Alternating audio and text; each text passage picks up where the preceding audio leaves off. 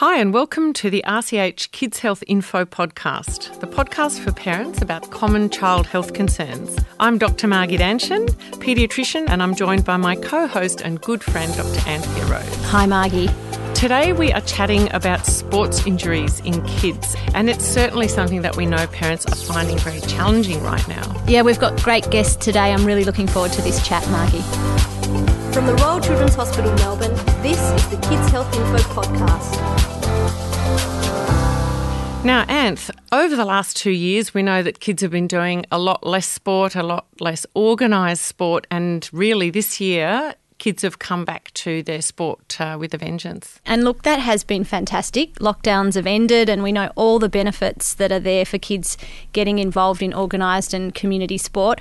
But of course, we've also seen an uptick in injuries. And while we were kept, many of us, busy with bike rides or walks during COVID, we weren't necessarily, and our kids weren't necessarily doing the sorts of things that makes them match fit, if you like, for sport. That's right, and there hasn't really been a lead time or a period where parents can get their kids back into sport slowly. It's kind of come back with a bang, and certainly in our household, my girls who all play netball, we have had multiple injuries, mostly sort of ankle sprains and things, and certainly friends are telling me their kids are getting injured in footy. Those sort of minor, relatively common accidents and injuries that relate to sport, but they can be tricky. Hard to know whether you need to go to emergency, what to do next. So great to have our guests here today to talk about that. Absolutely. So we are very fortunate. We have two fantastic guests. We have Dr. Peter Barnett, who's an ED doctor at RCH with an interest in sports medicine for kids, and Greg Cull, who's a physio at RCH who sees lots of kids with sports injuries. So welcome to you both. Thank you for having us. Thanks for having me. Peter, what are you actually seeing? Are you seeing more sports injuries this year, coming into the emergency department? Yeah, we certainly are. The weekend has become incredibly busy again with kids with concussion or fractures or ankle injuries from kids that really haven't prepared properly for the season. And Greg, what are you seeing mostly?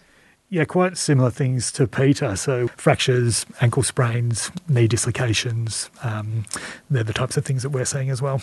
Are there particular sports that you think are most responsible for these sorts of injuries at the moment? No, I don't think so. I think there's so many sports out there now, martial arts, footy, tennis, whatever else is around. So we're seeing injuries from all sorts of sports. I think it's just depending on how many kids are playing that particular sport, we see more injuries through. And you think, Peter, that the fact that we had our kids in lockdown and they weren't perhaps participating in sport has set them up to be more likely to be injured? Yeah, I do think so. I think it's like anything when we see a lot of injuries that generally occur around January, February because kids have been off sport for a good sort of 6 weeks over the summer period. We've seen them off sport for 18 months. So we're seeing certainly more of those sort of injuries. What about overuse injuries? So that's a little bit different to those acute injuries. When kids have got back into things, and are doing a lot of it all of a sudden, some of the children I've seen sort of through my clinic and again through friends and family have started to have pains that are a bit mysterious. There's not really a clear accident or injury that's happened, and perhaps that might be an injury as well. Yeah, I think parents put a lot of weight on what's called growing pains. Everything is put down to growing pains. It's a good way of ignoring it from the parent's point of view, I think. But if kids are getting significant amount of pain and it's causing them to have, difficulty with their sport or their daily activities, then that's something that should be reviewed and seen by someone. So I might just ask you to talk a bit more about growing pains there, because we do hear it talked about a lot. Is it such a thing? Is it real? I think kids, certainly we see stuff that's related to their growth. So conditions such as Osgood-Schlatters or Severs or those sort of things, which is related to the fact that the kids are growing and getting a bit stiffer. And we see those. But I think the general sort of, leg pain, back pain, all that sort of stuff is usually not related to their growth and is related to their ability, their flexibility, etc., and other things. So, Peter, those are both very common. Maybe just talk a minute. What is Osgood-Schlatters? It's basically pain below the kneecap at the top part of the tibia. It's related to activity. It's related to the fact that that's where your growth plate is, and the tendon that inserts into that area is pulling when you're doing activities. So you're basically getting pulling of the bone at that insertion site. And that causes pain, and kids will get difficulty, and they'll have pain that occurs after they finish sport rather than during it. It might last from a few minutes to several hours, and it can cause significant issues. I think the issue for that is it does get better. It will go away as the kids get older. But it's managing them and trying to keep them active, I think, is important. And Greg, what about severs? Yeah, similar thing at the ankle. So as kids are growing, inflammation of your Achilles tendon related to growth. Particularly we see these conditions in kids who are highly active, so that are doing lots of sport. So sometimes our management might be around activity modification, lots of stretching. We usually don't limit what activities they can do. What we often find is the children will self-limit. So if something's giving them significant pain, they may need to look at doing something different, a swim or a cycle or something, I suppose, less weight-bearing. Yeah, we've definitely had severs in our household as well, in relation to dance as well, which is another sort of physical activity that's in there, a type of sport that can cause these sorts of injuries. Yeah. I think there's been a lot of emphasis on in some things when kids get pain of this sort of nature is just stop playing sport for a period of time and then start again in a month. And again, it's not all that helpful. So it's really what I tend to tell them is bringing them back to a period where it's not particularly painful for them, and then building up that activity so they get back into their sport rather than stopping things completely. I think that's great advice, Peter, because often what we do find is kids will stop for a while, and then I guess when they restart, they're just going to have that same problem back. Absolutely. Peter, I wanted to ask you if you see a difference between younger kids versus older kids in the types of injuries they get. Yeah, so the younger kids tend to break things more easily. Most of them are fairly minor breaks, but certainly, if you've got a 6 or 7 year old that's playing and falls over and hurts their wrist, they're more likely to have broken something. Whereas the older kids are much more likely, particularly because they're in a jumping and landing sports, basketball, footy, etc., that ankle injuries and 90% of the injuries we see in ankles are sprains, and it's just a matter of making sure that they get good rehab afterwards, I think, is important. A lot of times we see kids that have had recurrent injuries, they've had it done multiple times, and they really haven't done their physiotherapy and rehab to get them match fit. One of the things that we see sometimes as well is that some kids seem to be more prone to injuries than others. So you might hear of, a child that seems to have dodgy ankles, or, they've got problems with their knees. What's happening there when children seem to have not so much overuse, but just the same type of injury cropping up again and again? Again, Greg might be able to comment on this as well, but I think it's more about getting the strength process, their ability to jump and land appropriately. All those things are helping us get better. And the problem is that if you've got, a dodgy ankle, if you like, when you're landing on it, you've got no strength and you've got no proprioception, so you can't feel where your ankle is. So it's really retraining those nerves and muscles to work properly. Yeah, and there's certainly some predisposition to particular types of injuries. So people who dislocate their kneecaps will often do it again, particularly more common in girls, people who are hypermobile. They might have some anatomical differences, shallow grooves where the kneecap sits. So multiple things that can predispose them to these types of injuries. And then with both knees and ankles, once someone's done it once, the likelihood of a recurrence is higher. So it's important that people are, I suppose, seeking the appropriate medical or physio advice and recovering appropriately before they're going back to their sports.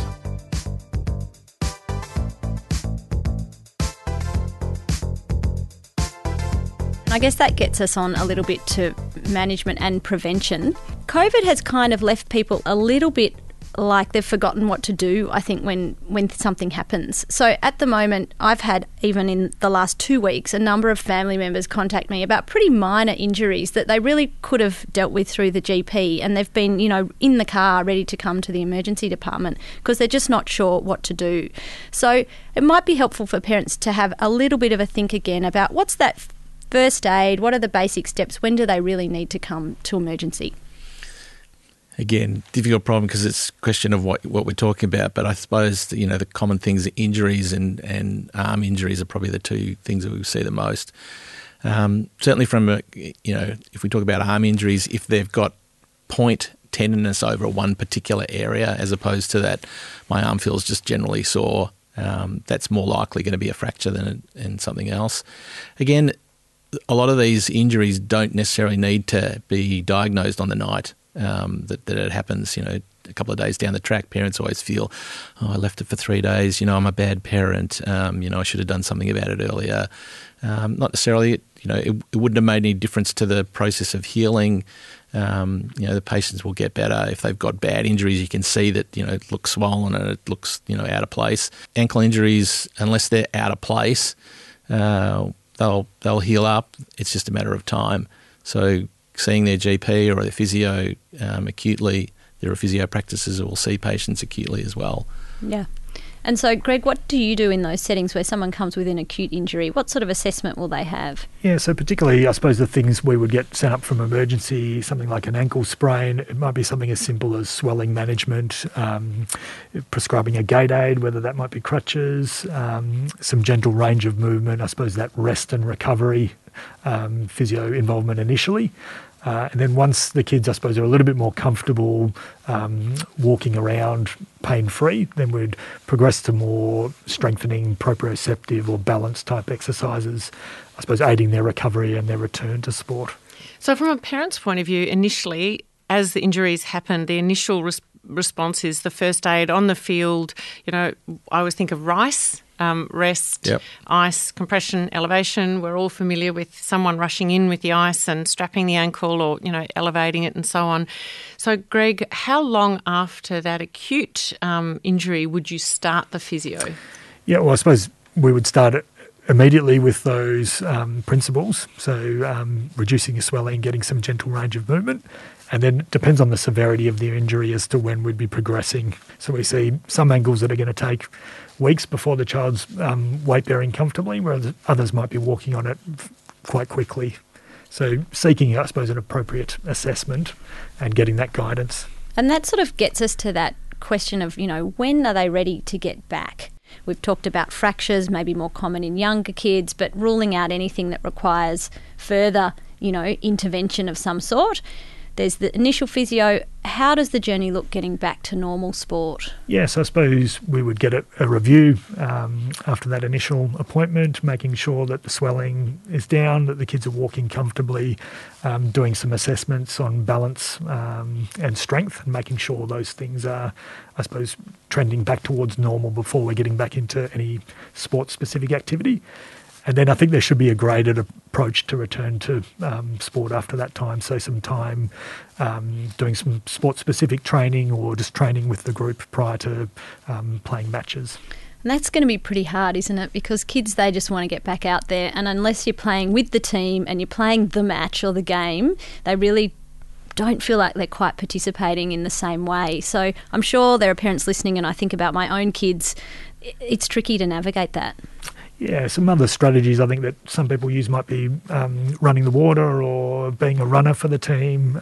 So having a graded approach where they can still feel involved and participate. And Greg, what about, is there a role for strength or balance training? So after the initial physio, do you recommend sometimes programs for kids where they build up their strength? Yeah, certainly for our ankles, particularly for soccer, there's a program called a FIFA 11, which has some sports injury prevention strategies within that as well. But definitely for an ankle sprain, some work on that balance is a really good way of preventing recurrence.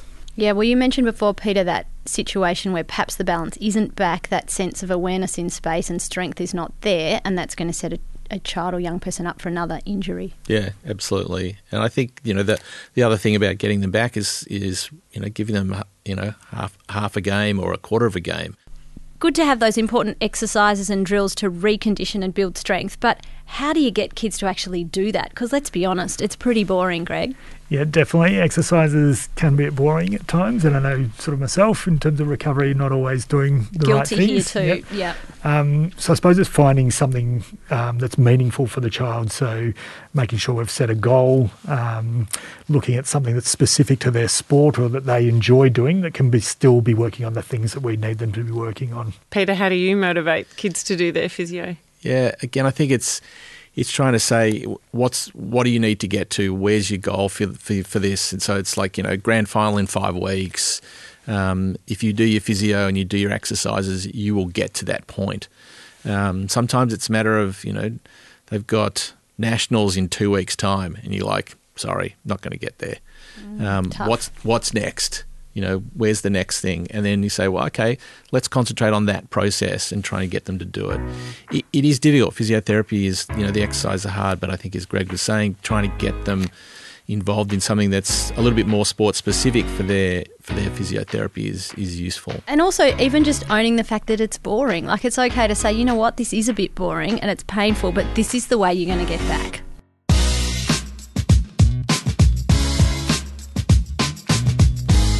So let's have a chat now about how we might be able to help parents think about preventing these sorts of injuries. Peter, we were chatting about this.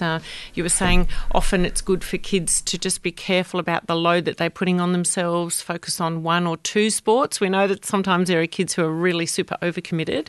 What's your approach to sort of prevention? Yeah, I think there are a couple of groups of kids. There's the kids that don't play much sport at all, and really their sport is their activity at school, and trying to get them more involved in it I think is important. But with the other end of the spectrum is that, my kid, I remember him coming to me when he was about 11 saying, I can play soccer, Dad. I was like, okay, when? He said, soccer's on Friday and they play on Sunday. I said, yeah, but you got something on Monday, Tuesday, Wednesday, Thursday and Saturday. He said, you're not fitting in those 2 days as well. Okay? Sounds like a familiar story in my household as well. Absolutely. Yeah. So again, I think it's important that kids have those kids that are really, overactive, if you like, 1 or 2 days of no sport. And it really, that's the time when they say, bring out your iPad and relax and don't do any sport. Again, a lot of times, they say, well, we don't have any organised sport, but what does he do for the evening? Well, he's out there playing, basketball with his mate for 2 hours, or he's on the trampoline for 3 hours or whatever. So it's, really giving your body a break. And I think that's important for those kids at that end of the spectrum. And as you were saying, or we were discussing earlier, we haven't necessarily had the opportunity to build up fitness and get back into sport gradually. It's kind of come on with a bang. But obviously we do want kids to sort of really focus on their general fitness as well, rather than just, full-on match time. Yeah. And I think the other thing is that cross training is really useful as well. So kids that are playing basketball or footy, they're playing 2 different types of sports. So they're better, if you've got the kid that's like, I'm going to be an AFL footy and all I want to do is play footy and I train for, 7 days a week.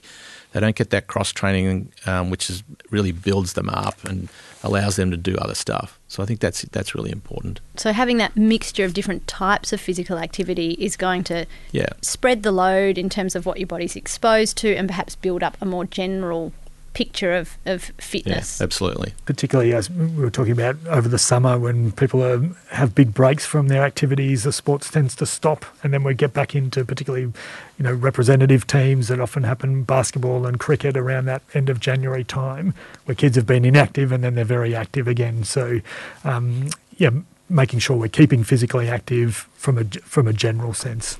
And that's good advice for all of us, isn't it? Like when we go from doing absolutely nothing to suddenly deciding, right, this month I'm going to get fit, and then by day 4 we're injured. Not that that would have happened to me, of course. I think parents and even coaches think that children don't get injured, and that they don't need that process. They're a fit group anyway. Not true. I mean, they really need to have that sport-specific fitness before they start playing. So with all these accidents and injuries, then are you suggesting we should just stop playing sport, Peter? Sit in our bedroom with the iPad. Is that the advice for the kids? No, definitely not. Sport and activity is essential, and certainly from children's point of view, even all the way up to in your 90s, it's getting something that's good that you want to do. And I think that's important for children, is they need to do a sport that they love and they like Don't put them in a sport because you want them to do it. Put them in a sport that they actually want to do. And as you said, it's not just about physical benefits, is it? It's about all the mental health benefits and connectedness to community and all of those other things as well. So many times over this last 2 years, it's been he's injured, he can't play sport, it's really affecting his mental health. How can we get him back to doing something or her? It's getting them back into that process of getting better so that they can actually get into their sport and play because, they want to. Those kids just want to. And I think that speaks to the fact that sport is so much more than just physical activity. It's about being with your friends, with your mates. It's about laughing, having a good time. And, as you said, with regards to mental health, it's just so good for their mood to keep them positive and active and happy. Yeah, absolutely. Thanks so much, Greg and Peter, for being here today. Thank you very much. You're welcome. Thank you. When it comes to sport, one of the most common injuries is in fact concussion or head injury, and we've done a great episode on this before on the podcast, so anyone interested in that, have a listen. And a reminder that the Head Check app is a fabulous resource for all coaches and parents. We've also talked about dental injuries in the past on another podcast, so we'll pop those in our show notes for you. And if you've got kids involved in sport, one great thing you can do is actually skill up on your own first aid. Most clubs or community sport organisations will be able to point you in the direction of a good course. If you've enjoyed this episode, please subscribe and even better, leave us a review. And thanks for listening.